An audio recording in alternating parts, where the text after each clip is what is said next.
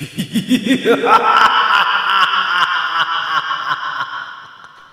วัสดีครับต้อนรับเข้าสู่รายการ Movie Party นะครับคืนขยี้หนังดำเนินรายการโดยผมจีนวิวไฟเดอร์นะครับเรามาเจอกันเป็นประจำทุกวันพุธแบบนี้เวลา 3 ทุ่มจนถึง 4 ทุ่มโดยประมาณนะครับที่ YouTube Channel Major Group ครับใครยังไม่ได้กดติดตามใครยังไม่ได้กดกระดิ่งกดเอาไว้ด้วยนะครับเวลามีเนื้อหาใหม่ๆมีอะไรน่าสนใจเกี่ยวกับภาพยนตร์เนี่ยเราจะได้มาคุยกันในพื้นที่นี้นะครับรายการของวิวไฟเดอร์นะครับที่ออกอากาศแล้วก็ถูกเผยแพร่อยู่ทาง Major Group เนี่ยมีหลายๆรายการนะครับรายการสดก็คือ Movie Party คืนขยี้หนังทุกวันพุธเวลา 3 ทุ่มจนถึง 4 ทุ่มนะครับนอกจากนั้นเราก็มี Trailer Reaction นะที่ตอนล่าสุดเพิ่งจะทำตอนเกี่ยวกับภาพยนตร์จีนเรื่อง Moon Man ผมจะบอก Man Moon Moon Man ไปนะใครไม่รู้จักใครสงสัยมันเกี่ยวกับอะไรใครรู้สึกว่าควรจะดูไหมน่าสนใจไหมลองไปดู Trailer Reaction ตัวนี้ได้ครับผมว่าเป็นโปรเจกต์ที่น่าสนใจครับเพราะมันมีความเป็นไซไฟแอคชั่นระทึกขวัญล้างโลกล่มสลายเอาตัวรอดแล้วก็มีตลกอยู่ในนั้นด้วยสารพัดสารเพเรียกว่าผสมปนกันอยู่ในมูนแมนเรื่องนี้นะครับหนังจีนนะน่าสนใจแล้วไม่ได้เป็นหนังจีนชาตินิยมนะบอกเอาไว้ก่อนนะครับใครยังไม่ได้ดูฝากเข้าไปดูด้วยก็แล้วกันนะครับนอกจากนั้นก็จะมีฮอตได้ชู่รู้นี่ยังแล้วก็ Movie Battle ด้วยนะครับที่ออกอากาศแล้วก็เผยแพร่ทาง Major Group นะครับดังนั้นฝากติดตามไว้ด้วยแล้วกันนะครับดังไม่ได้ตบมือนะไม่มั่นใจเลยดัง ก่อนที่จะไปเข้าเนื้อหาของเราในวันนี้นะครับต้องบอกแบบนี้ว่าสำหรับ Movie Party คืนขยี้หนังในค่ำคืนนี้นะครับไม่มีควิสไม่ได้เป็นเพราะว่ามีเนื้อหาพิเศษหรือว่าจะมีการปรับเปลี่ยนรูปแบบอะไรไม่ใช่ฮะไม่ได้สด ไม่ว่างคืนวันพุธติดภารกิจสำคัญครับไม่สามารถอยู่สดได้ดังนั้นก็เลยตัดสินใจทำเทปเอาไว้ล่วงหน้าเวลารายการมาก็จะได้ดูพร้อมๆกันดังนั้นแล้วไม่มีควิสแต่น่าจะคอมเมนต์กันได้พูดคุยกันในแชทได้ถ้าเขาปล่อยเป็นพรีเมียร์ซึ่งผมไม่รู้เหมือนกัน ดูไปแล้วกันยังไงก็มีเนื้อหาข่าวที่อัดแน่นอัดเข้ามาครบถ้วนเหมือนเดิมทั้งเรื่องอัปเดตเกี่ยวกับหนังต่างๆนะครับแล้วก็เรื่องดราม่าในวงการภาพยนตร์ที่เราติดตามกันมาต่อเนื่องเป็นเดือนนะครับรับรองจุใจแล้วก็สากระจายของภาพยนตร์เหมือนเดิมแน่นอนนะครับใน Movie Party คืนขยี้หนังค่ำคืนวันที่21ธันวาคมเผลอแป๊บเดียวนะครับจะปลายปีแล้วผมยังนึกอยู่เสมอว่าแม่ปีใหม่อีกแล้วปี65แล้วเพิ่แป๊บเดียวตอนนี้ธันวาคม65นะครับเกือบจะเข้าปี66แล้วใครอยู่ที่ไหนอากาศเป็นอย่างไรกันบ้างก็รายงานตัวกันเข้ามาได้นะครับพูดคุยกันเข้ามาได้คุยกันเองนะผมอาจจะแอบดูอยู่นะเดี๋ยวจะร่วมแชทอยู่ด้วยแล้วกันนะครับยังไงก็ขออภัยขอตัว1สัปดาห์หน้าน่าจะกลับมาสดได้เหมือนเดิมแล้วสัปดาห์หน้าเป็นเทปสุดท้ายของปีนะครับคิดว่าต้องมีการสรุปอะไรกันพอสมควรนะครับดังนั้นรอติดตามกันละกันสำหรับ Movie Party คืนขยี้หนังนะครับเอาก่อนจะไปเข้าเนื้อหาของเรานะครับบอกไว้ก่อนอย่าลืมกดติดตามแล้วก็อย่าลืมดู Trailer Reaction ตอนใหม่ด้วยนะครับรับรองว่าสนุกแน่นอนนะแล้วก็โปรโมชั่นนี้ยังอยู่นะครับสำหรับใครที่อยากจะได้ตั๋วหนังลดราคา10 บาททุกการจองผ่านแอปพลิเคชัน Major Group นะครับเป็นโปรโมชั่นเขาเรียกว่าคุ้ม2ต่อเมื่อซื้อตั๋วผ่านแอปพลิเคชัน Major Group Major Cineplex นะครับระหว่าง25ธันวา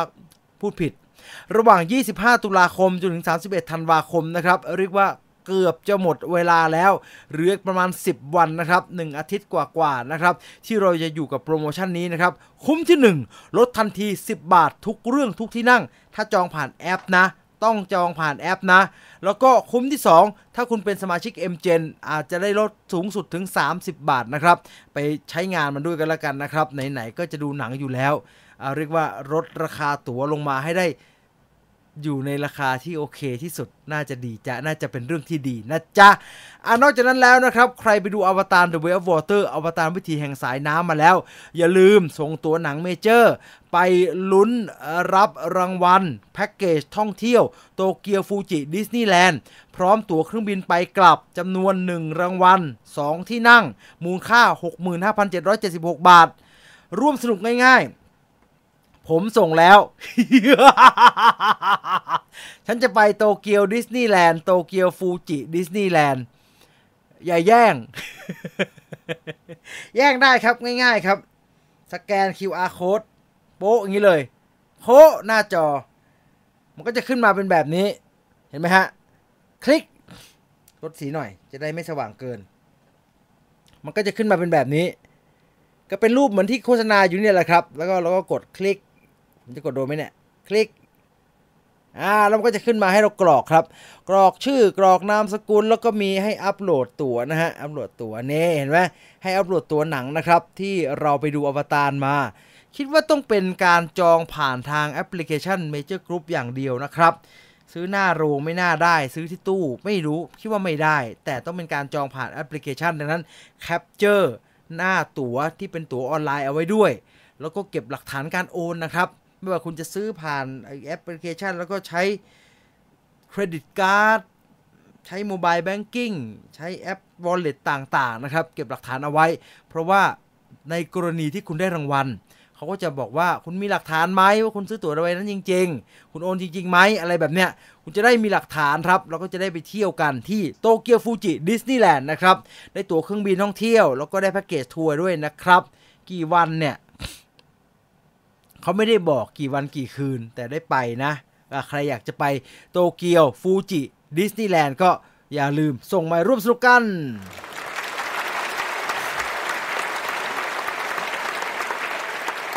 ผมว่าน่าจะเทน้ำใส่แก้วไว้เลยนะแต่ผมไม่แน่ใจว่าแก้วใบนี้เนี่ยกินได้แหละ กินได้แหละไม่สะดวกฮะกินในขวดมันยังไงก็ไม่รู้เสียเวลามาว่าเรื่องน้ำเรื่องขวดอะไรอยู่ได้ไปว่าด้วยเรื่องของเราดีกว่านะครับเรื่องของเราในวันนี้มีเรื่องราวเตรียมมาพูดคุยกันมากมายนะครับโดยเฉพาะเรื่องที่เกี่ยวกับอวตาร The Way of Water นะแต่ผมนึกย้อนเนื้อหาที่เตรียมมาวันนี้ก่อนไม่สปอยเนื้อหาที่เตรียมมายังไม่สปอยดังนั้นรบกวนใครที่ดูแล้วคิดว่ามีหลายคนยังไม่ได้ดูแล้วก็จ่อดูอยู่ว่าจะดูระบบไหนดีนะครับจะดู iMac ดีไหมถ้าจะดู iMac ต้องดันด้นไปดูเลเซอร์ไหม iMac Laser Major มี3จอแล้วนะครับไอคอนสยามพารากอนแล้วก็เมกะบรรณานะครับสามารถไปดูได้ถ้าอยากไปดูนะแต่ถ้าไม่ดันด้นก็โรง iMac ธรรมดาก็ได้อยู่ครับผมได้ยินมีคนบอกว่าโรงธรรมดาไม่พอศักยภาพความอลังการของอวตาร The Way of Water สาแก่ใจจริงๆดังนั้นควรจะดู iMac เป็นต้นไปแต่ iMac กับ iMac Laser ต่างกันแค่ไหนอันนี้ใครดูแล้วทั้ง2ระบบเนี่ยเปรียบเทียบกันแล้วบอกผมทีนะฮะเพราะผมไม่แน่ใจผมคิดว่าไม่จำเป็นมั้ง iMac ธรรมดาก็ได้มั้งผมดู Laser ผมไม่ค่อยรู้สึกพิเศษอะไรขึ้นมาเท่าไหร่คิดว่ามันคงดีขึ้นประมาณนึงนะฮะมันไม่ได้ดีขึ้นแบบเนี้ยนั้นตาหมาอย่างเราดูไม่ออก แต่โดยรวมยังไงซะก็ไอที่ผมไปดูที่ไอคอนสยามนะฮะโอ้โหประทับใจงานด้านภาพมากๆเลยนะเอาใครไปดูมาแล้วแสดงความเห็นกันได้แต่ไม่สปอยนะจ๊ะเตือนเอาไว้แล้วไปเข้าที่เนื้อหาของเราดีกว่าครับประเด็นแรกเป็นเรื่องสำคัญของอวตาร The Way of Water ครับอันนี้เป็นเดิมพันที่เจมส์แคมรอนทำเอาไว้ตั้งแต่ก่อนหนังจะเข้าฉายแล้วย้อนความแบบนี้ทุกคนจำได้ครับอวตาร The Way of Water ใช้เงินเยอะมากตอนแรกรายงานว่าใช้350ล้านเหรียญสหรัฐสักพักมีตัวเลข350ถึง400สักพัก350ไม่เอาละ400ไปเลยตอนนี้400กว่าแล้วครับใช้เงินเยอะแล้วในคำว่าการใช้เงินเยอะเนี่ยมันก็หมายความว่าอวตาร The Way of Water ต้องทำรายได้เกินกว่า 1,000 ล้านเหรียญสหรัฐครับมันจึงจะกำไรแล้วก็ต้องนู่นนะฮะ 1,500 2,000 นู่นน่ะถึงจะกำไรมากๆหน่อยอยู่ในระดับที่พอใจซึ่งโอ้โหทำไมความพอใจแกมันอยู่ไกลจังวะ 2,000 ล้านนี่มันเยอะมากเลยนะครับแล้วก็มันก็ไม่ได้มีแค่การเดิมพันเฉพาะว่าหนังภาคนี้จะได้เงินเท่าไหร่ครับเจมส์แคมรอนกับอวตารของเขามีเดิมพันอีกหนึ่งอย่างก็คือเขาเคยพูดเอาไว้ครับเราทุกคนที่ดูรายการกันมาตลอดผมว่าจำได้ว่าเจมส์แคมรอนบอกว่าไม่ค่อยแน่ใจละว่าเราจะได้ทำจนถึงภาคที่5หรือเปล่าเอาเป็นว่าดูภาค2นี่ก่อนละกันว่าฟีดแบ็กคนเป็นยังไงคนยังต้องการอวตารกับดาวแพนโดราของพวกเขาอยู่ไหมเนี่ยอันนี้เจมส์แคมรอนเริ่มไม่มั่นใจครับเพราะปัจจัยสำคัญมี2อย่างครับอันแรกแน่นอนเราเจอมันมา3ปีแล้วณวันนี้มันกำลังจะกลับมาติดเชื้อเยอะอีกแล้วใช่ครับโรคระบาด ภาวะโรคระบาดทำให้ธุรกิจโรงภาพยนตร์ปั่นป่วนไปหมดครับอวตารซึ่งเข้าฉายหลังจากเกิดสถานการณ์ไปแล้วหลายๆอย่างมันก็ยังไม่คลี่คลายเข้าสู่ความเป็นปกติและไม่มีวี่แววว่าจะคลี่คลายเข้าสู่ความเป็นปกติเนี่ยอันนี้ก็ปัจจัยหนึ่งละที่ทำให้อวตาร The Way of Water นอกจากต้องเลื่อนฉายยังต้องมาเผชิญกับสภาวะความกลัวความไม่แน่ใจความต่างๆนานาของผู้คนที่มีต่อการอยู่ในพื้นที่สาธารณะโดยเฉพาะอย่างยิ่งโรงหนังนั่นแค่เรื่องเดียวนะครับเรื่องที่2ที่เจมส์แคมรอนกังวลกว่าก็คืออันนี้มันสอดคล้องกับโควิดครับโควิดล็อกดาวน์อยู่บ้านต้องดูสตรีมมิ่งพฤติกรรมเปลี่ยนฉันรอดูสตรีมมิ่งก็ได้เนี่ยเห็นไหมแป๊บเดียวแบล็กอดัมก็เข้าละงั้นเดี๋ยวแป๊บเดียวไออวตารเดอะเวลวอเตอร์ก็เข้าไม่ต้องรอดูในโรงก็ได้ดูสตรีมมิ่งดีกว่าแล้วระหว่างที่มันยังไม่มาล่ะโอ้ยคอนเทนต์ในสตรีมมิ่งเยอะแยะมันจะไม่ต้องแห่ไปถึงโรงภาพยนตร์พฤติกรรมในการดูหนังของคนเปลี่ยนไปมหาศาลครับการตัดสินใจเลือกความบันเทิงในการเสพภาพยนตร์สักเรื่องหนึ่งในโรงภาพยนตร์มันกลายเป็นตัวเลือกที่น้อยลงครับเพราะว่าคนหันไปดูสตรีมมิ่งไม่ว่าจะขนาดจอเล็กลงอะไรก็ช่างมันไอ้2ปัจจัยนี่แหละครับความเปลี่ยนแปลงในรสนิยมการดูหนังของคนในยุคปัจจุบันมันทำให้เจมส์แคมรอนรู้สึกไม่ค่อยดีครับว่าหนังของเขาจะไปต่อได้จริงๆไหมณวันนี้ตัวเลขออกมาอย่างเป็นทางการแล้วผมว่าเราพอจะเห็นรอยทางแล้วครับปีนี้ต้องบอกว่าหนังที่ทำเงินเยอะๆนะครับก็มี Doctor Strange in the Multiverse of Madness นะครับมี Wakanda Forever ซึ่งตอนนี้อยู่อันดับ1นะครับแล้วก็มี Thor Love and Thunder ต้องบอกว่ารายได้เปิดตัวของ Avatar The Way of Water เนี่ยไม่ดีเลยครับมันเปิดตัวมาอยู่ที่ประมาณ135ล้านเหรียญสหรัฐ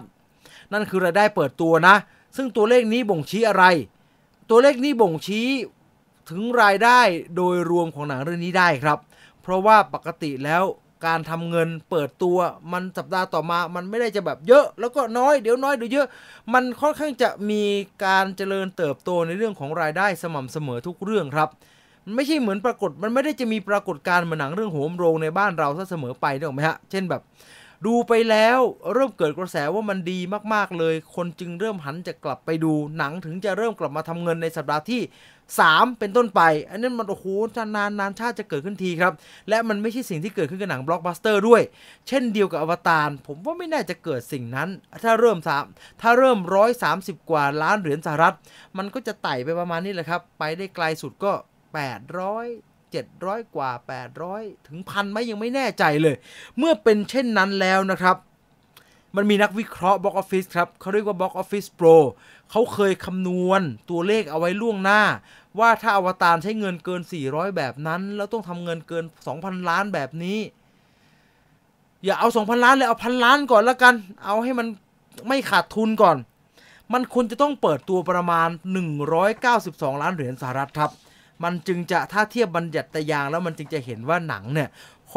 มีความเป็นไปได้ที่จะทำรายได้โอเคเปิดเกือบ200มีความเป็นไปได้ที่จะทะยานไปถึง1,000 กว่าล้านเหรียญ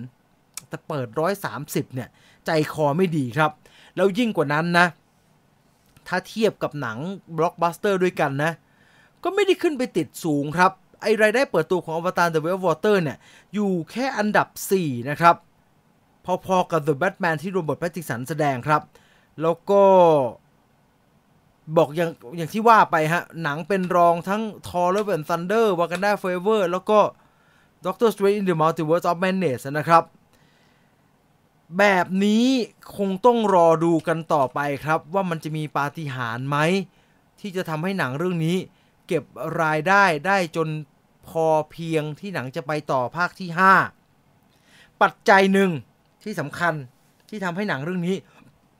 ดูเหมือนจะได้ตังค์น้อยและมีโอกาสทำเงินได้น้อยกว่าหนังเรื่องอื่นๆที่เป็นปกติสำคัญนะครับเรื่องความยาวครับพอมัน3ชั่วโมงกว่าเนี่ยมันฉายได้น้อยรอบครับอันนี้ตามหลักการของโรงภาพยนตร์เลยโรงหนังเขาอยากจะได้ประมาณ100 นาทีครับมันจะได้ฉายได้สัก 4-5 รอบพอมัน3ชั่วโมงต่อเรื่องเนี่ยมันฉายได้วันละ3 รอบเท่านั้นแหละครับยิ่งฉายน้อยรอบต่อให้คุณเก็บเงินต่อรอบสูงขึ้นก็สูงขึ้นได้ไม่มากครับนั่นจึงทำให้อวตาร The Way of Water ยิ่งเหมือนกับตัดหนทางในการทำรายได้ของตัวเองไปใหญ่แต่พูดถึงเรื่องความยาวขนาดของหนังเนี่ยเราไม่ได้จะพูดถึงเรื่องการทำรายได้ครับแต่ว่า ผมเห็นหลายคนกระทั่งตัวผมเองผมก็ไม่ค่อยแฮปปี้ฮะมันยาวไปหน่อยครับหลายๆจังหวะเรารู้สึกว่าแหมเรื่องตรงนี้มันกระชับได้นะสั้นกว่านั้นได้ถ้ามันเหลือสัก2 ชั่วโมงแล้วจะไปขาย extended version เป็น5 ชั่วโมงก็คงจะไม่มีใครว่าครับแต่เจมส์แคมเมรอนเขาไม่ยอมครับมีความลับออกมาเรียบร้อยอย่าเรียกว่าเป็นความลับเลยเรียกว่าเป็นคำอธิบายดีกว่าตัวเจมส์แคมเมรอนออกมาอธิบายแล้วครับว่าหนังของเขาทำไมมันถึงต้องยาว3 ชั่วโมงเรื่องนี้ตัวเจมส์แคมเมรอนพูดเอาไว้กับ Entertainment Weekly นะครับโดยการให้สัมภาษณ์กับ Entertainment Weekly เนี่ยเจมส์แคมเมรอนบอกว่าผมคิดว่าจริงๆมันก็มีความตึงเครียดอยู่นะครับเกี่ยวกับเรื่องขนาดกับความยาวของหนังแต่ว่าต้องบอกว่า Avatar The Way of Water เนี่ยตัวเจมส์แคมเมรอนเขียนบทขึ้นมาโดยเล่าเรื่องเรียงแบบเป็นเส้นตรงครับคือแกบอกว่าพอต้องเล่าเรื่องแบบนับ1 2 3 4ไปจนถึงจบที่10ปลายเรื่องเนี่ยวิธีการเล่าแบบนี้ถ้าจะต้องตัดให้สั้นหรือต้องเอาอะไรออกไปเนี่ยมันเอาออกไปยากนะครับมันมีเรื่องราวที่สลับซับซ้อนซึ่งเป็นความสัมพันธ์ของตัวละครจำนวนมากเนี่ยแล้วก็เล่าเป็นคณะเล่าด้วยระนาบเดียวพัฒนาการเรื่องราวต่อเรื่องราวต่อเรื่องราวจนไปเกิดเหตุท้ายเรื่องแกบอกว่ามันนึกไม่ออกครับถ้าจะต้องตัดอะไรออกเพราะว่ามันเหมือนเรียงโดมิโนนะครับแกบอกว่าการเล่าเรื่องของ Avatar The Way of Water มันเหมือนเรียงโดมิโนเช่นอะไรอันนี้ถือว่าไม่สปอยนะครับเช่นเราบอกว่าต่อจากภาคที่แล้วเจคซอลลี่กับเนติรีมีลูกด้วยกัน3 คนมีบุญธรรม1 คนอาศัยอยู่ที่กลุ่มนาวีในป่าที่ชื่อว่าโอมาติกายาสกายพีเพิลกลับมาต้องการล้างแค้นแล้วไม่ใช่ต้องการล้างแค้นเผ่านาวีแต่ต้องการล้างแค้นไปที่ไอเจคซอลลี่คนเดียวเขาจึงจ้องไปโจมตีโอมาติคายาเพราะจะไปจ้องไปโจมตีเจคซอลลี่ดังนั้นเจคซอลลี่มีลูกมีครอบครัวอยู่กับโอมาติคายาแล้วเรื่องนี้ก็ล้มต่อไปที่มีทหารต้องการตัวไอ้เจคจึงต้องหนีไปพึ่งพาเม็ดคยีน่าซึ่งเป็นเผ่าน้ำแล้วก็เกิดเหตุการณ์ที่มันเป็นเรื่องต่อเนื่องกันทั้งหมดนะครับแกบอกว่าแบบเนี่ยมันถูกลำดับไว้แล้วคุณจะให้เอาตรงไหนออกคือเราต้องเข้าใจว่าการที่จะหดหนัง3 ชั่วโมงให้มันเหลือ2 ชั่วโมงเนี่ยมันไม่ใช่การไปเอาตรงนั้นออกนิดฉากนี้ยาวไปหน่อยเอาก็สิวเสวออกนิดหน่อยมันไม่ใช่อย่างนั้นนะครับทำอย่างนั้นถ้ากินออกไปได้ก็ไม่เกิน30 นาทีมันไม่พอถ้าจะเอาออกไปให้มันได้2 ชั่วโมงเนี่ยมันต้องยกออกทั้งก้อนใดก้อนหนึ่งเช่นเราเอาเรื่องปลาออกแล้วกันโอ้ไม่ได้ว่ากระทบเยอะมากเลยนะคุณเอาปลาออกไม่ได้โอเคงั้นเอาเรื่องคิรีออกไหมไม่ได้ต้องเอาไปใช้ภาคหน้าต่อสิเนี่ยมันเรื่องมันถูกวางเอาไว้ต่อเนื่องแบบนี้ครับเจมส์แคมเมรอนก็เลยบอกว่าเมื่อลำดับมันเป็นแบบนี้ถูกวางเอาไว้ต่อเนื่องกันหมดมันไม่สามารถดึงพล็อตตรงไหนออกได้เพราะเรื่องที่ยากที่สุดเจมส์แคมเมรอนบอกว่ามันคือความพยายามในการทำหนังให้สั้นลงครับเพราะมันจะกระทบกับพล็อตซึ่งมันน่ากลัวมากๆตัวเขาเองเนี่ยเขายอมรับเพราะว่าเขาเคยพยายามจะดึงบางประเด็นบางเรื่องออกจากหนังไปแต่พอดึงออกไปดูไม่รู้เรื่องฮะไม่เวิร์กจังหวะจากคนก็เรียกว่าเพสของหนังมันเปลี่ยนครับเจมส์แคมเมรอนบอกว่าผมก็เลยจำเป็นต้องเอาไอ้ที่ดึงออกไปเนี่ยยัดกลับไปที่เดิมครับหนังมันจึงมีความยาว3 ชั่วโมงโดยจำเป็นต้องยาวแบบนั้นอันนั้นคือตามความบอกเล่าของเจมส์แคมเมรอนนะครับมันก็ฟังดูดีมีเหตุผลนะครับแต่เรื่องนี้กลายเป็นไร้เหตุผลไปเลยครับเมื่อมันมีกระแสข่าวมาว่า Avatar The Way of Water 3เจมส์แคมเมรอนตัดต่อฟุตเทจเรียบร้อยเพื่อจะส่งไปทำ CG ฟุตเทจที่ตัดมาและส่งไปให้สตูดิโอทำ CG ยาว9 ชั่วโมงแม่เจ้ามันไม่ตัดอะไรออกเลยหรือไงเอาฟุตเทจส่งไปเลยหรือไงแต่ปัญหาใหญ่อันนี้เจมส์แคมเมรอนไม่ได้พูดนะครับย้ำนะครับใครเห็นข่าวนี้ต้องบอกว่ามันมาจากแหล่งข่าวของสื่อใหญ่ที่อ้างว่าเป็นแหล่งข่าวใกล้ชิดนะครับโดยไม่ได้มีการออกชื่อและไม่ได้มีการยืนยันเลยแม้แต่น้อยว่าเจมส์แคมเมรอนพูดอันนี้จริงหรือเปล่าแต่เอามาเล่าให้ฟังเพราะว่ามันดี มันดียังไงมันดีเพราะว่าอย่างที่บอกครับเจมส์แคมเมรอนตัดต่อหนังออกมาเรียบร้อยแล้วเป็นการตัดที่ไม่มีเอฟเฟกต์นะครับเป็นภาพ motion capture ของนักแสดงในฉากต่างๆที่มันอยู่ในจังหวะจากคนที่เขาบอกว่าโอเคเรื่องมันจะประมาณนี้ไปทำ CG นักข่าว จากพอดแคสต์ The Hot Mic นะครับบอกว่าเขาไปได้ยินมาว่าเจมส์ แคมรอนบอกสตูดิโอว่านี่อวตาร3ผมตัดแล้วเหลือ9ชั่วโมงช่วยทำ CG ทั้งหมดทีแล้วเดี๋ยวคุณทำ CG ทั้งหมด9ชั่วโมงเสร็จเนี่ยผมค่อยมาตัดหนังอีกรอบให้มันเหลือความยาว3ชั่วโมงแบบที่ต้องการเท่ากับว่าเราต้องทิ้งหนังที่ทำคอมพิวเตอร์กราฟิกไปแล้วประมาณ6ชั่วโมงนะครับซึ่งนั่นดูบ้าบอคอแตกมากครับผมไม่แปลกใจเลยครับพอมีข่าวนี้ออกมาถ้ามันยืนยันว่ามันเป็นความจริงนะไม่แปลกใจเลยว่าทำไมอวตารมันแพงทำแบบนี้ไม่แพงสิแปลก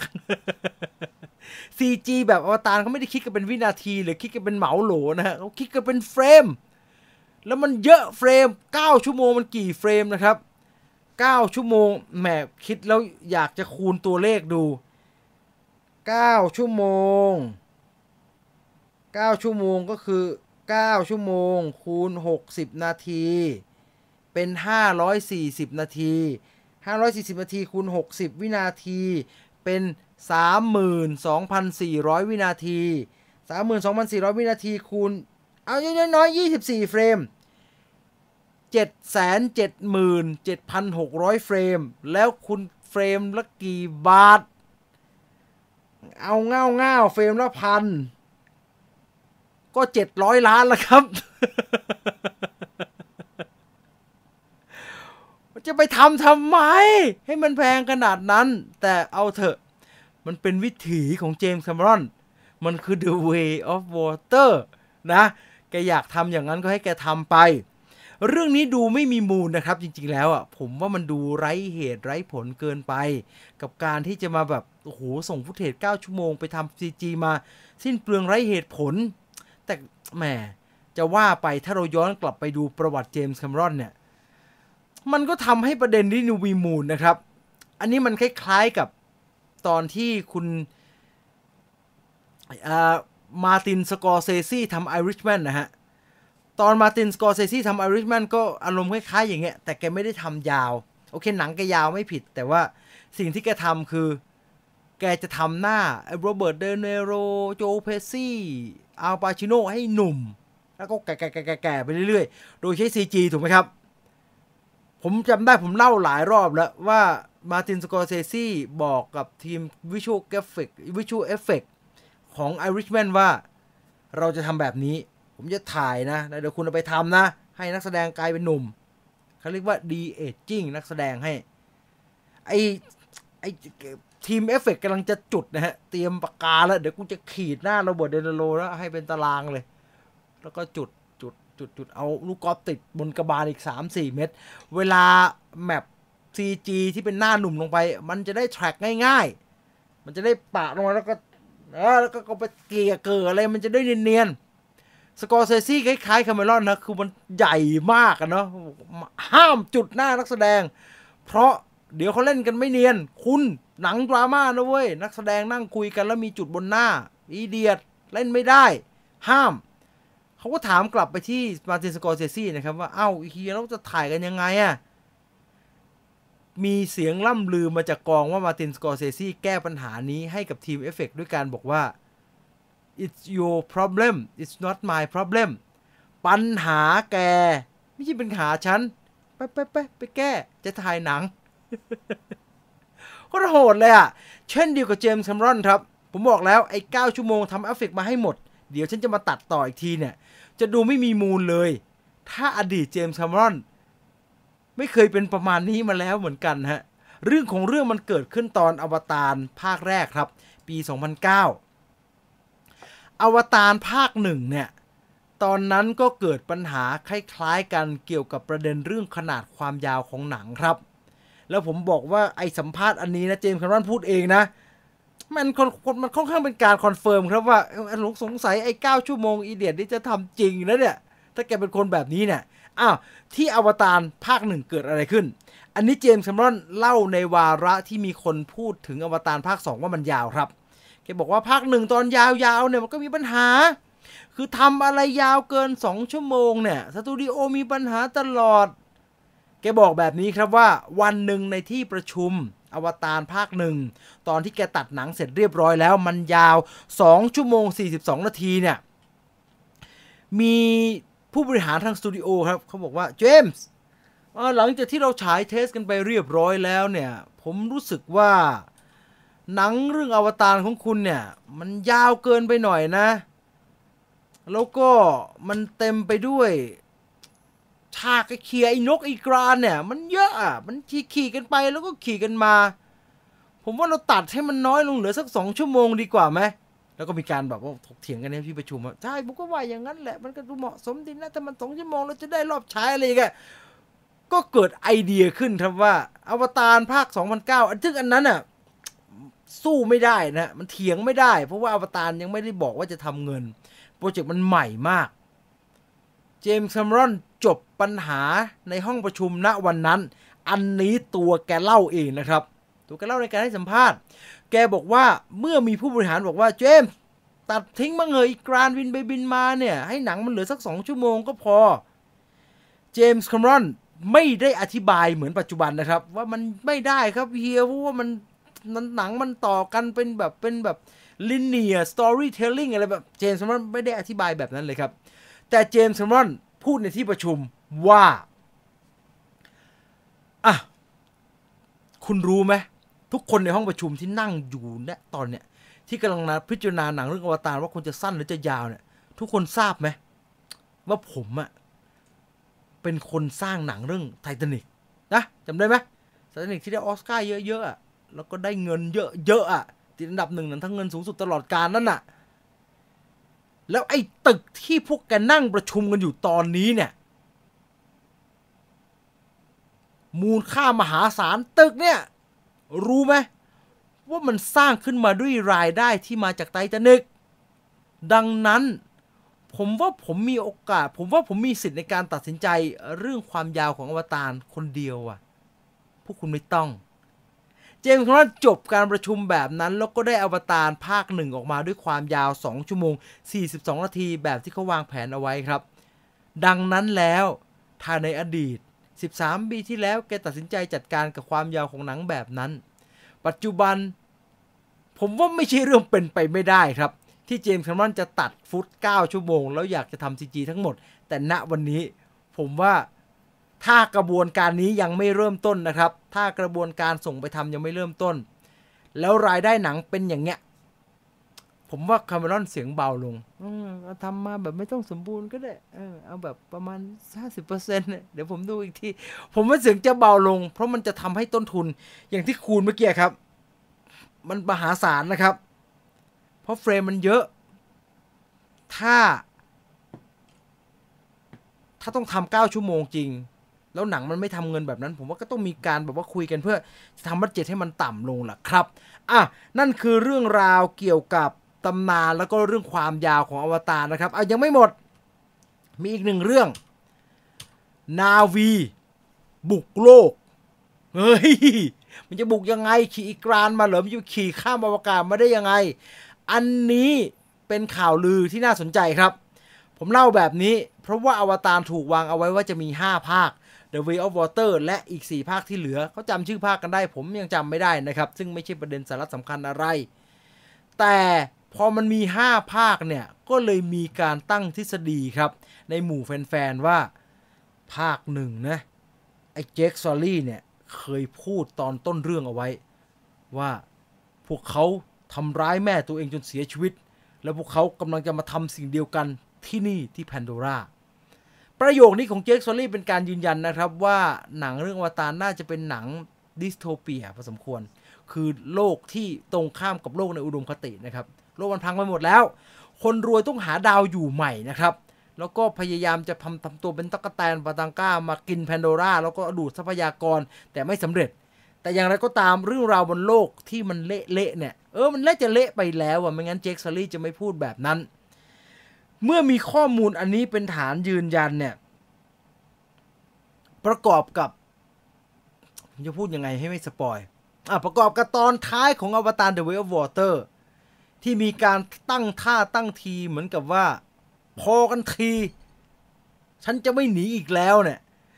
มันดูว่าคราวนี้จะเกิดการปะทะกันอย่างจริงๆจังๆแล้วครับระหว่างนาวีกับ Sky People หรือว่ามนุษย์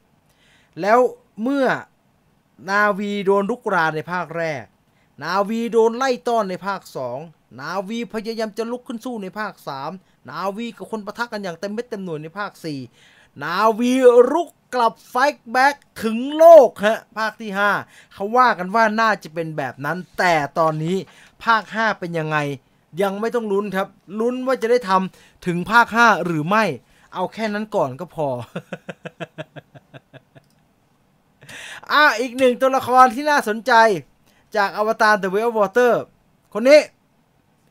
ใครได้ดูแล้วน่าจะจำตัวละคร General Francis Armor General Armor แม่ทัพหญิงบนดาวแพนโดราฝั่งมนุษย์คนใหม่ตำแหน่งนี้ถ้าผมจำไม่ผิดไอ้คอริชเคยเป็นนะครับตอนภาคแรกคือเป็นคนดูแล Military Unit บนดาวแพนโดราแล้วก็ขี่หุ่นอะไรเงี้ยอันนี้เปลี่ยนเป็นผู้หญิงและนักแสดงที่รับบทนี้ก็คือเอ็ดดี้ฟาลโก้ฮะเอ็ดดี้ฟาลโก้ก็เล่นโซปราโนมาอะไรแบบนั้นน่ะตอนแรกที่เอามาเล่านี้เพราะว่าผมเคยตั้งทฤษฎีเอาไว้ว่าผมว่าเดี๋ยวตัวนี้จะเด่นเดี๋ยว General Armor เนี่ยจะเด่นเพราะว่าอะไรเพราะว่านักแสดงมันมีชื่อเขาเอาเอ็ดดี้ฟาลโก้มาเล่นแต่เอ็ดดี้ฟาลโก้มาให้สัมภาษณ์ล่าสุดผมเริ่มใจคอไม่ดีครับหรือว่าจะไม่มีอะไรวะตัวนี้เพราะว่าอะไรเพราะว่าเธอออกมาให้สัมภาษณ์เหมือนกับเธอไม่ค่อยสนใจอวตารเท่าไหร่ครับเหมือนกับเธอโผล่มาแบบเขาเชิญไปเล่นนิดหน่อยแล้วก็กูก็มาเล่นแล้วก็เดี๋ยวก็ยังไม่มีอะไรแล้วอ่ะแกให้สัมภาษณ์กับ The View ครับ The View ถามว่าเอ็ดดี้ฟาลโก้อยู่ไปเล่นอวตารมาเป็นยังไงบ้างเอ็ดดี้ฟาลโก้นะครับเธอบอกว่าหนังอวตารภาค2ที่มีฉันอยู่ในเรื่องเนี่ยฉันถ่ายทำมันเมื่อประมาณ4 ปีที่แล้วแล้วตอนนี้มันก็ลืมไปหมดแล้วล่ะเพราะว่าทำอะไรต่อมีอะไรเยอะแยะไปหมดเลยเธอบอกว่าเธอไม่ได้สนใจเลยครับหลังจากถ่ายทำหนังเสร็จเธอเล่าให้กับนักข่าวฟังว่าหนักกว่านั้นอีกก็คือมันผ่านไป4 ปีหลังจากถ่ายเสร็จเธอนึกว่าหนังมันฉายไปแล้วครับ เธอบอกผู้สื่อข่าวว่าเธอนึกว่าหนังมันฉายไปแล้วก็มันเจ๊งไปแล้วเธอก็เลยไม่เห็นว่ามันฉายแล้วพอมันโปรโมทนะครับเธอเพิ่งจะมาแบบอ้าวอวตารยังไม่ได้ฉายเหรอเนี่ยเพิ่งจะมาฉายตอนนี้เหรอเนี่ยตายไปแล้วนึกว่าคนเขาดูกันไปแล้วแต่ว่าไม่ได้พูดถึงมันเพราะมันไม่เวิร์กนี่ทำไมมันเพิ่งมาฉายตอนนี้เนี่ยความไม่ใส่ใจนี่แหละครับผมว่าความไม่ใส่ใจนี่แหละที่ทำให้เราค่อนข้างยืนยันได้ว่าตัวละครแม่ทัพหญิงแห่งดาวแพนโดราคนนี้น่าจะมีต่อนะฮะน่าจะมีแค่นั้นแหละและนั่นก็คือเรื่องราวที่เกี่ยวข้องกับอวตาร The Way of Water นะครับเชื่อว่าหลังจากนี้เดี๋ยวจะมีต่างๆนานาออกมาอีกมากมายเลยครับรอติดตามก็แล้วกันนะย้ำอีกหนึ่งครั้งครับขณะนี้รายการเราดำเนินมาได้ประมาณ30 กว่านาทีแล้วนะครับวันนี้ต้องบอกว่ามูวี่ปาร์ตี้ไม่ได้มีควิซเล่นเหมือนประจำทุกสัปดาห์นะครับเพราะว่าวันนี้เป็นเทปนะครับบันทึกเอาไว้ไม่ได้สดนะครับเพราะว่าผมติดภารกิจไม่ว่างนะครับก็เลยจำเป็นจะต้องเทปเอาไว้ก่อนล่วงหน้าเดี๋ยวสัปดาห์หน้าจะกลับมาสดเหมือนเดิมสัญญาและจะมีควิซสนุกแล้วก็น่าจะเป็นเนื้อหาในการสรุปภาพรวมของปีที่ผ่านมากันครับเรามาร่วมกันช่วยกันสรุปในเทปหน้ากันละกันนะครับยังไม่ลานะเพราะว่ามีข่าวอีกข่าวหนึ่งไม่อีกข่าวสิอีกเพียบเลยที่น่าสนใจเจมส์กันเริ่มไม่ค่อยดีฮะไอ้นี่เปิดมาเหมือนจะดีตอนเปิดมาคือฮาความหวังใหม่เจมส์กันทำดีแน่ๆจะต้องเจ๋งแน่ๆดีซีจะต้อง1 2 3 4 5 6 7 8แซงมาเวลแน่นอนสารพัดครับเชิดชูแฟนๆรีทวีตกันกระจุยไม่เกิน3 อาทิตย์ครับเจมส์กันทำให้ทุกอย่างพลิกเป็นหน้ามือเป็นหลังเท้าเลยครับด้วยการเดี๋ยวก็หยุด Wonder Woman เดี๋ยวก็บอกแพนนี่คาวิลมึงไปบอกคนที่แกจะไม่ได้เล่นแล้วก็ทำท่าเหมือนจะรื้อสร้างจักรวาล DC ใหม่ทั้งหมดครับก็เลยเริ่มมีกระแสวิพากษ์วิจารณ์ไปในด้านลบทำไมไม่เอาเกากระโดดมึงโง่หรือเปล่าอะไรต่อมีอะไรมากมายครับเฮนรี่คาวิลเขาอุตส่าห์ไปออกมาจากเดอะวิชเชอร์ไม่เอาได้ยังไงตัวละครตัวนี้เหมาะสมจะตายไม่ทำตามใจแฟนแบบนี้ได้ยังไงสารพัดคำวิจารณ์แล้วก็เสียงตอบรับในด้านลบเกี่ยวกับสิ่งที่เกี่ยวกับเกียร์แรกฮะบันไดก้าวแรกที่เจมส์กันกำลังดำเนินเกี่ยวกับหนัง DC Universe แล้วแกก็เงียบมาโดยตลอดครับแกก็คอยไปตอดไปหยอบไปถามไปแก แกก็คอยไปหยอดตอบคำถามใน Twitter อยู่เรื่อยๆแต่มันก็ไม่ตรงกับเรื่องนี้แบบตรงเป๊ะๆสักทีครับจนกระทั่งล่าสุดครับเมื่อประมาณช่วงสายๆเช้าๆวันอังคารหรือว่าคืนวันจันทร์นี่แหละเจมส์กันโพสต์ Twitter ยาวเหยียดเลยครับเพื่ออธิบายเรื่องราวที่เกิดขึ้นทั้งหมดครับโดยภาพรวมเจมส์กันบอกว่าเรื่องสำคัญในการทำงานณวันนี้นะครับผมกับปีเตอร์พวกเราระมัดระวังตัวมากๆครับตั้งแต่เข้ามารับตำแหน่งเป็นเฮดของ DC Studio ซึ่งเอาจริงๆนะไอ้พวกในออนไลน์ที่มันพูดมากเสียงดังเห่าอยู่ได้เนี่ยมันเป็นกลุ่มเล็กๆเท่านั้นแหละไม่ได้เยอะมากเจมส์กันบอกว่าทางเลือกที่พวกเราทำอยู่เนี่ยผมยอมรับและผมยืนยันว่ามันคือทางเลือกที่ผมคิดว่ามันดีที่สุดแล้วสำหรับตัวละครที่ดำเนินมามีอายุเกินกว่า85ปีเหล่านี้คือบางทีทางเลือกของพวกเราเนี่ยอาจจะยอดเยี่ยมนะหลายครั้งสุดท้ายแล้วมันยอดเยี่ยมแต่ในบางคราวเราก็ต้องยอมรับว่าบางทีมันก็ไม่เยี่ยมนะมันก็เลือกได้ไม่ดีแต่พวกเราเจมส์กันบอกว่าพวกเราที่ DC Studioเราทำเรื่องนี้กันด้วยหัวใจจริงๆแล้วก็เต็มไปด้วยความซื่อสัตย์ที่มีต่อเรื่องราวต้นฉบับที่เขาเคยถูกเล่าเอามาก่อนที่เจ้าตัวจะบอกว่าไม่มีใครชอบโดนคุกคามหรอกครับแล้วก็ไม่มีใครชอบโดนเรียกชื่ออยู่ตลอดเวลาเจมส์กันบอกว่าพูดตามตรงนะครับไม่มีเสียงเห่าของคนไหนไอ้ท็อกซิกตัวใดมันจะทำให้สิ่งที่พวกเราทำอยู่เนี่ยเปลี่ยนแปลงได้พวกเราระมัดระวังตัวอยู่แล้วระหว่างทางว่ามันจะต้องมีการตกหลุมอากาศหรือว่าเกิดเหตุการณ์อะไรแบบนี้ขึ้นบ้างเราเข้าใจ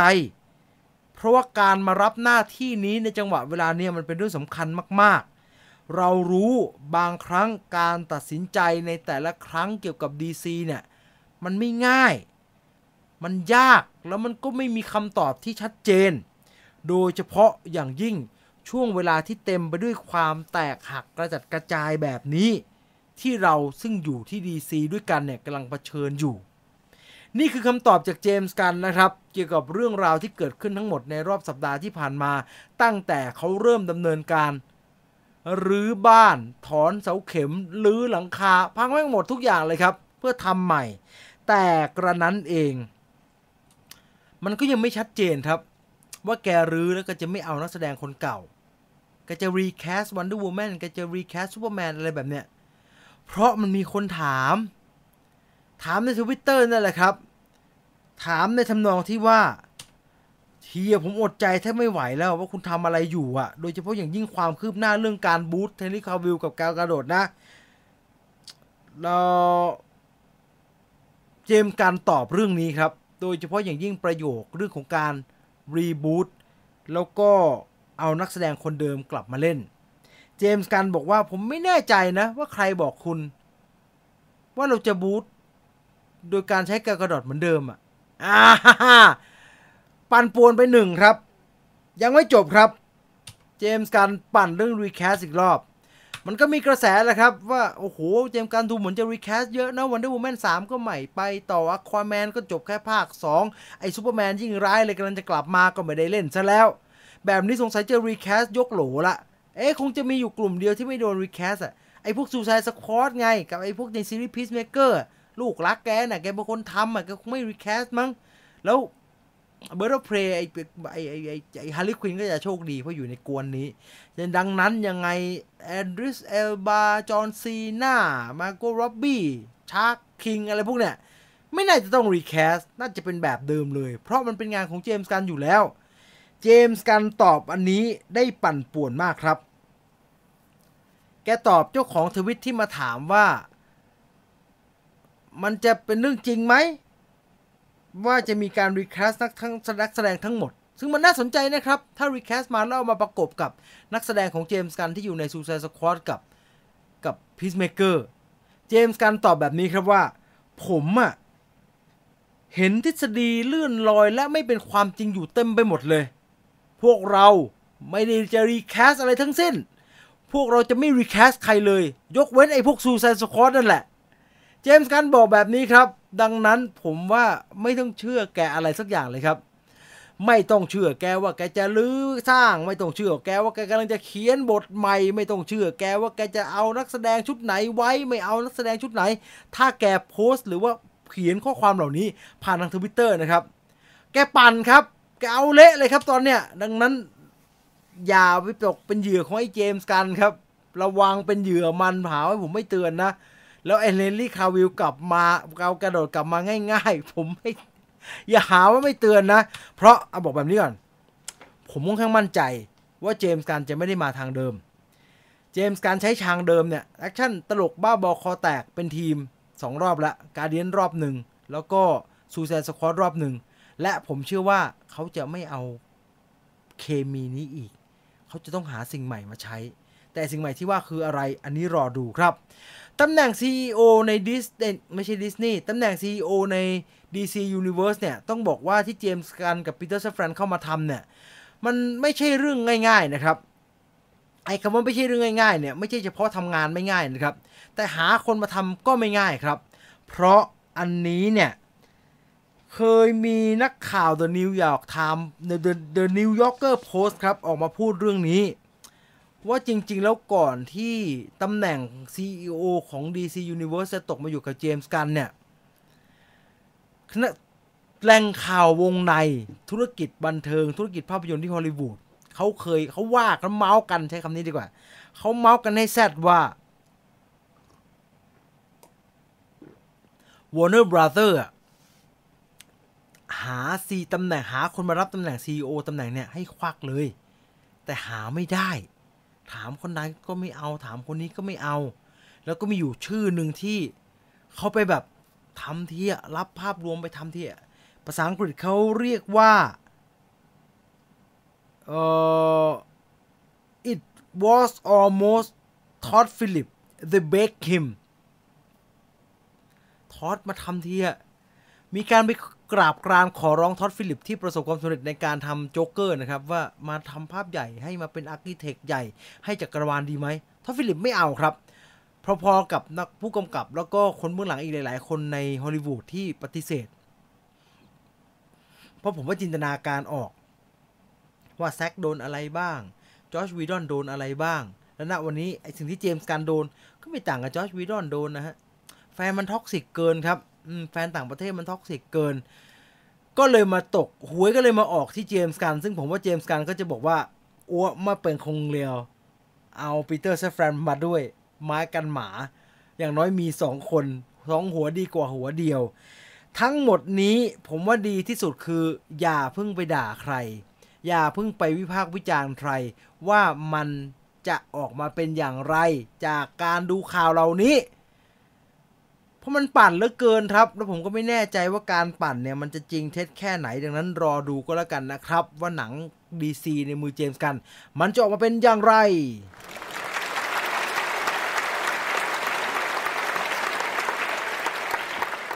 ไปต่อครับเพื่อไม่เป็นการเสียเวลานะครับพูดถึงหนังเก่าๆกันบ้างครับจอร์จครับ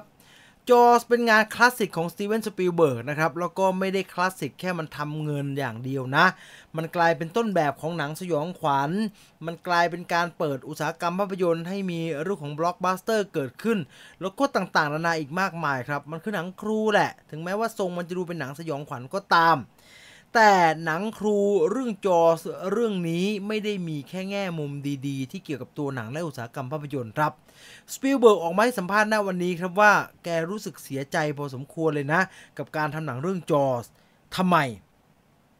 อันนี้สปีลเบิร์กเปิดเผยผ่านทางรายการวิทยุของ Radio 4 นะครับบอกว่าบางทีฉลามมันคงโกรธผมว่ะแล้วผมเองก็รู้สึกเสียใจมากๆจริงๆนะกับความบ้าคลั่งของชาวประมงที่เกิดขึ้นหลังจากปี 1975 ที่จอร์จเข้าฉายแล้วความบ้าคลั่งนั้นมันก็คงอยู่ตั้งแต่วันนั้นน่ะจนถึงวันนี้เลยแล้วจำนวนฉลามส่วนหนึ่งในธรรมชาติมันก็ลดลงอย่างเห็นได้ชัดมันมีตัวเลขเลยสปีลเบิร์กรู้สึกว่าตัวแกเองก็มีส่วนครับที่ทำให้ฉลามโดนล่าแล้วก็กลายเป็นสัตว์ที่เริ่มจะอยู่ในโซนที่มันจะสูญพันธุ์นะครับนั่นคือความเห็นของสตีเวนสปีลเบิร์กนะครับที่มีต่อภาพยนตร์เรื่องจอร์จของตัวเองนอกจากนั้นแล้วเนี่ยมีผู้เชี่ยวชาญด้านสัตว์น้ำทะเลครับ ที่บอกว่าไม่ใช่แค่หนังเรื่องจอร์จหรอกนิยายต้นฉบับของมันด้วยที่ตีพิมพ์ออกมาทั้งต้นฉบับของจอร์จที่เป็นนิยายแล้วก็หนังเรื่องจอร์จเนี่ยผู้เชี่ยวชาญด้านสัตว์น้ำทางทะเลบอกว่ามันพาให้ชาวประมงทั้งมืออาชีพแล้วก็มือสมัครเล่นออกมาล่าปลาฉลามกันใหญ่เลยโดยมองว่ามันไม่ใช่เพื่อความปลอดภัยนะครับโดยมองว่าการล่าฉลามได้เนี่ยมันคือโทรฟี่มันคือการล่าเอาถ้วยรางวัลมันคือการพิสูจน์ฝีมือในฐานะนักล่าทางทะเลเอาชนะนักล่าอันดับหนึ่งแห่งท้องทะเลได้อะไรแบบนั้นครับนั่นจึงเป็นสาเหตุทำให้ฉลามในธรรมชาติจำนวนลดลงอย่างรวดเร็วตั้งแต่ปี1975ที่สปีลเบิร์กทำจอเป็นต้นมานะครับจากสปีลเบิร์กนะครับไปที่เรื่องราวที่หลายคนอยากรู้มากๆแล้วก็กลายเป็นกระแสทุกครั้งที่มีข่าวเรื่องนี้ Pirates of the Caribbean ครับ Pirates of the Caribbean ทำมาอย่างต่อเนื่องนะครับแล้วก็มีจอห์นนี่เดฟเป็นหนึ่งในนักแสดงนำของเรื่องในบทของกัปตันแจ็คสเปโร่นะครับถึงแม้ว่าหลายคนจะบอกว่าแจ็คมันไม่ใช่พระเอกมันเป็นตัวละครของออร์แลนโด บลูมแจ็คมันเป็นอีกแบบหนึ่งแต่มันคือโฉมหน้าคือถ้าบอกว่า Pirates of the Caribbean แจ็คสเปโร่ของจอห์นนี่เดฟมันคือหน้าตาของ Pirates of the Caribbean นะครับแต่ปัจจุบันเนี่ยโปรเจกต์ Pirates of the Caribbean ที่ดิสนีย์กำลังจะพยายามปั้นไปต่อเนี่ยแล้วก็เหมือนโยนหินตลอดเวลาพอโยนหินไปถามทางเขาบอกว่าไม่ใช่ก็พยายามโยนใหม่แล้วอยากให้เขาบอกว่าใช่ให้ได้นะครับคือดิสนีย์เหมือนจะไม่อยากใช้จอห์นนี่เดฟในการทำ Pirates of the Caribbean ภาคใหม่ครับมีโอกาสแล้วจอห์นนี่เดฟเองก็เคยประกาศตอนขึ้นศาลแล้วว่าถ้าดิสนีย์ทิ้งชั้นขนาดนี้นะไม่เล่นละจะให้เล่นให้ค่าตัวเท่าไหร่ก็ไม่เล่นเอามาเยอะๆสิถึงจะยอมเล่น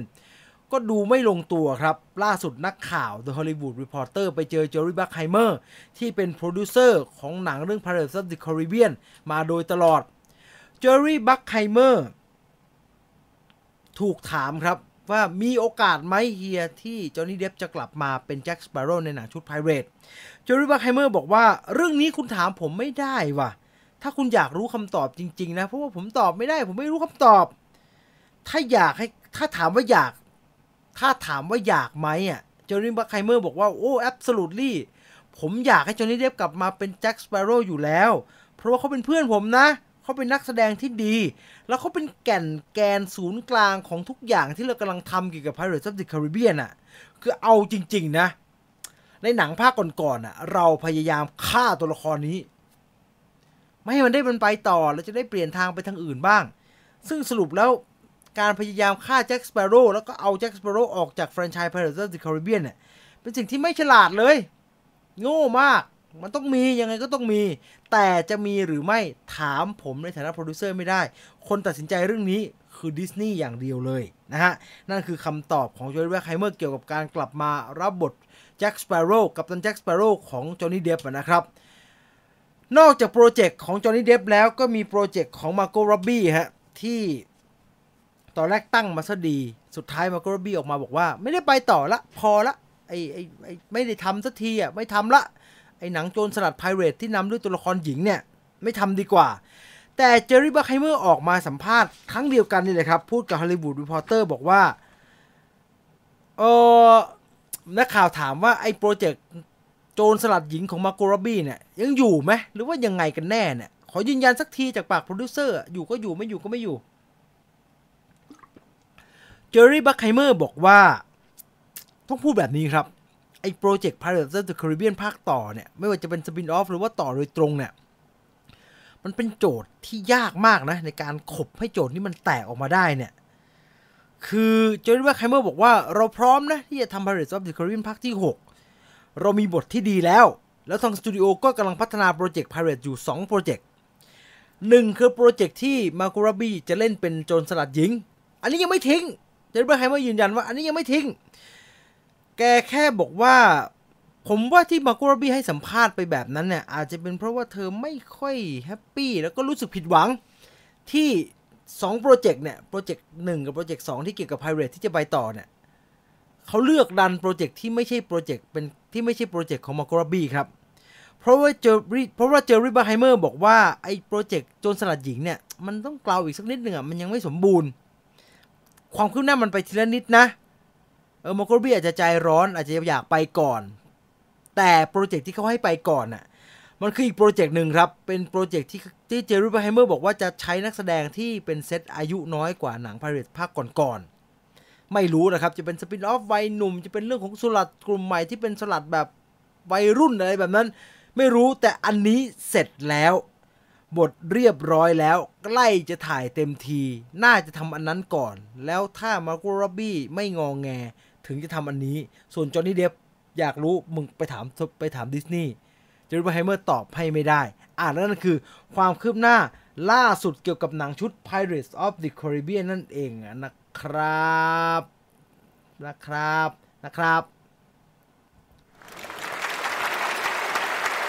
มาดูข่าวลือหนังใหม่ๆกันบ้างครับว่ามีเรื่องไหนน่าสนใจบ้างนะครับอินเดียนาโจนส์ก่อนไปเร็วๆสั้นๆนะจะหมดเวลาแล้วอินเดียนาโจนส์ผมจำชื่อภาคยังไม่ได้เลยเนี่ยอินเดียนาโจนส์ and the Dial of the Destiny อินเดียนาโจนส์ and the Dial of Destiny ภาคที่5คนก็ถามมาว่าเจมส์แมนโกคือผู้กำกับนะเจมส์แมนโกโอเคอยู่จะเล่าเรื่อง Sunset of Indiana Jones ขาลงเลิกชีวิตจบแล้วอะไรแบบในบทสรุปของตัวละครตัวนี้อะไรก็ตามโอเคเดี๋ยวรอดูแต่ประเด็นหนึ่งก็คือไอ้มัดวิลเลียมหายไปไหนมัดวิลเลียมคือใครมัดวิลเลียมคือตัวละครของชาร์ลส์ เบิร์ฟนะครับที่อยู่ใน Indiana Jones and the Kingdom of Crystal Skull อินดี้4นั่นเองครับตัวละครตัวนี้โผล่มาแบบไม่มีปีไม่มีคลุยและสุดท้ายก็สรุปอย่างเป็นทางการว่ามัดวิลเลียมเป็นลูกชายของดร.โจนส์กับคุณแคเรน อัลเลนนางเอกภาคแรกออกลูกมาเป็นมัดวิลเลียมตอนท้ายเหมือนไอ้มัดวิลเลียมจะไปต่อแทนพ่อแต่ไม่ได้ไปพ่อมันเอาหมวกคืนผมจำได้ตอนท้าย Indiana Jones and the Kingdom of Crystal Skull แต่พอมาภาคนี้เนี่ยมันหายไปไหนอีกมันเป็นลูกชายไม่ใช่เหรอดร.โจนส์ไม่เอาอีกแล้วทิ้งมันอีกแล้วเจมส์แมนโกบอกแบบนี้ครับว่าอันนี้ชัดเจนนะครับไม่ต้องลุ้นมัดวิลเลียมหรือว่าชัยลาบอฟไม่มีบทครับในอินเดียนาโจนส์ภาคที่เรากำลังทำอยู่นี้ซึ่งเจมส์แมนโกบอกว่าผมสัญญาครับว่าเราจะได้เห็นว่ามันเกิดอะไรขึ้นกับเขาถึงไม่ได้โผล่มาในหนังภาคนี้แต่ผมไม่สามารถพูดไปได้มากกว่านี้นะครับนั่นคือเรื่องราวเกี่ยวกับอินเดียนาโจนส์นะครับไปดู Mission Impossible กันบ้างครับเรื่องคิวบูต้องให้ยกให้ทอมครูซมิชชั่นภาคใหม่เนี่ยเราก็เห็นภาพกันมาตลอดนะครับว่าเขาจะมีการขี่มอเตอร์ไซค์กระโดดวู้ขึ้นไปแล้วตกไปในหน้าผาวันนี้เขาปล่อยคลิปออกมาครับความยาวประมาณ9นาทีเป็นเบื้องหลังในการทำฉากนี้ครับน่าตื่นเต้นครับว่าโอ้โหเขาทำการอลังการงานสร้างกันใหญ่ขนาดนี้เลยเหรอเรียกว่าแทบจะอยากจะดูเลยละครับว่ามันจะออกมาเป็นแบบไหนกับการกระโดดลงหน้าผาครั้งนี้ของทอมครูซนะครับไอ้กระโดดแต่อย่างไรก็ตาม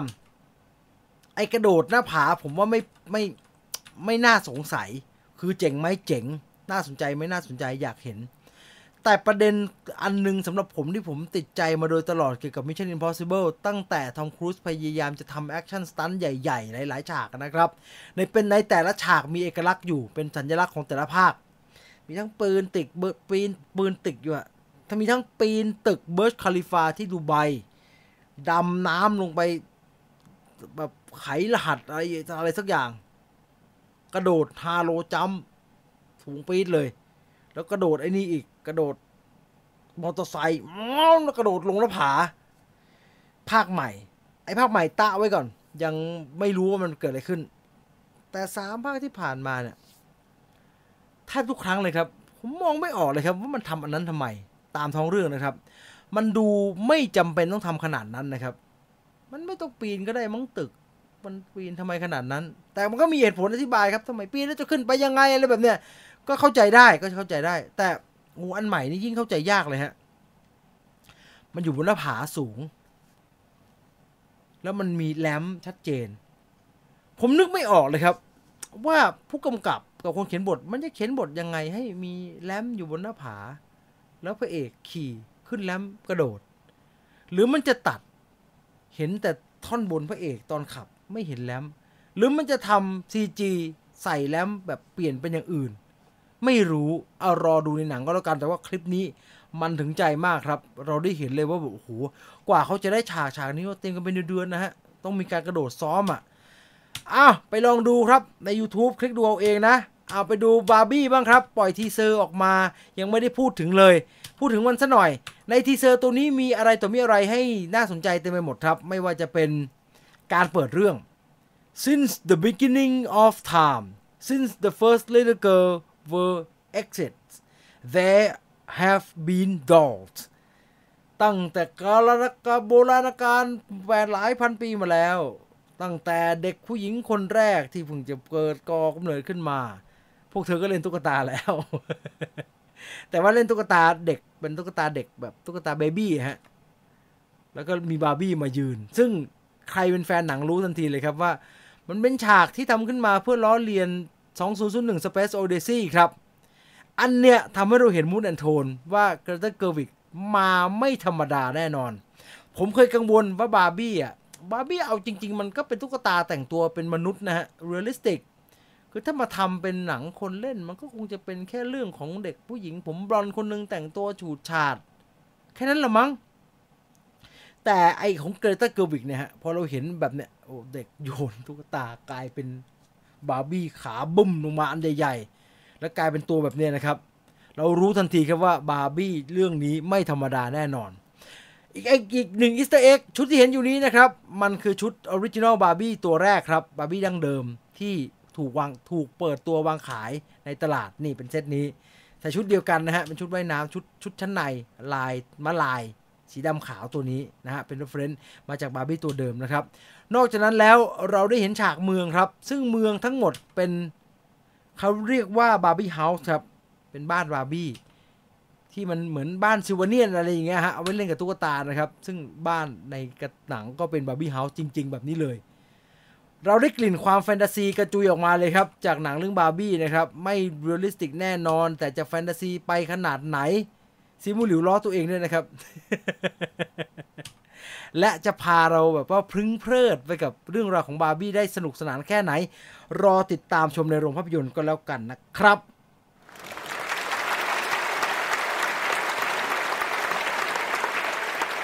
ไปดูหนังที่จะฉายพรุ่งนี้ก่อนจะจบรายการกันไปนะครับขอผมเปิดตำรานิดนึงลืมเปิดรายชื่อหนังลืมเปิดเอาไว้ว่ามีเรื่องอะไรบ้างแป๊บนะฮะโอเคพร้อมมาดู Coming Attraction ในสัปดาห์นี้ครับต้องเปิดทุกเรื่องครับเพราะว่าทุกคนกลัวอวตาร The Way of Water ครับยังไม่มีโรงโปรเจกต์ใหญ่ๆฉายเริ่มจากสกาล่าอีกหนึ่งเรื่องนะครับด็อกิเมนทารีจากรอบสุดท้ายของการฉายหนังแล้วก็ประกาศว่าจะรื้อถอนครับ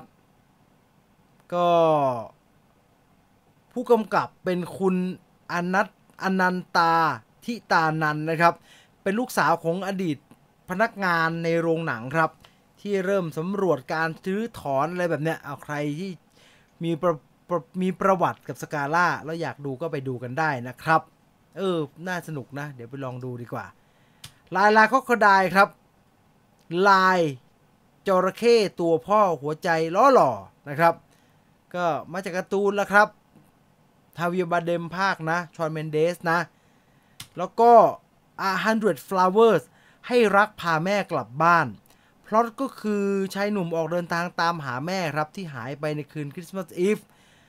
เนื่องจากหมอวินิจฉัยว่าแม่เป็นอัลไซเมอร์แล้วก็จำอะไรไม่ได้เลือนลางก็โปรดิวเซอร์ยูเนมครับ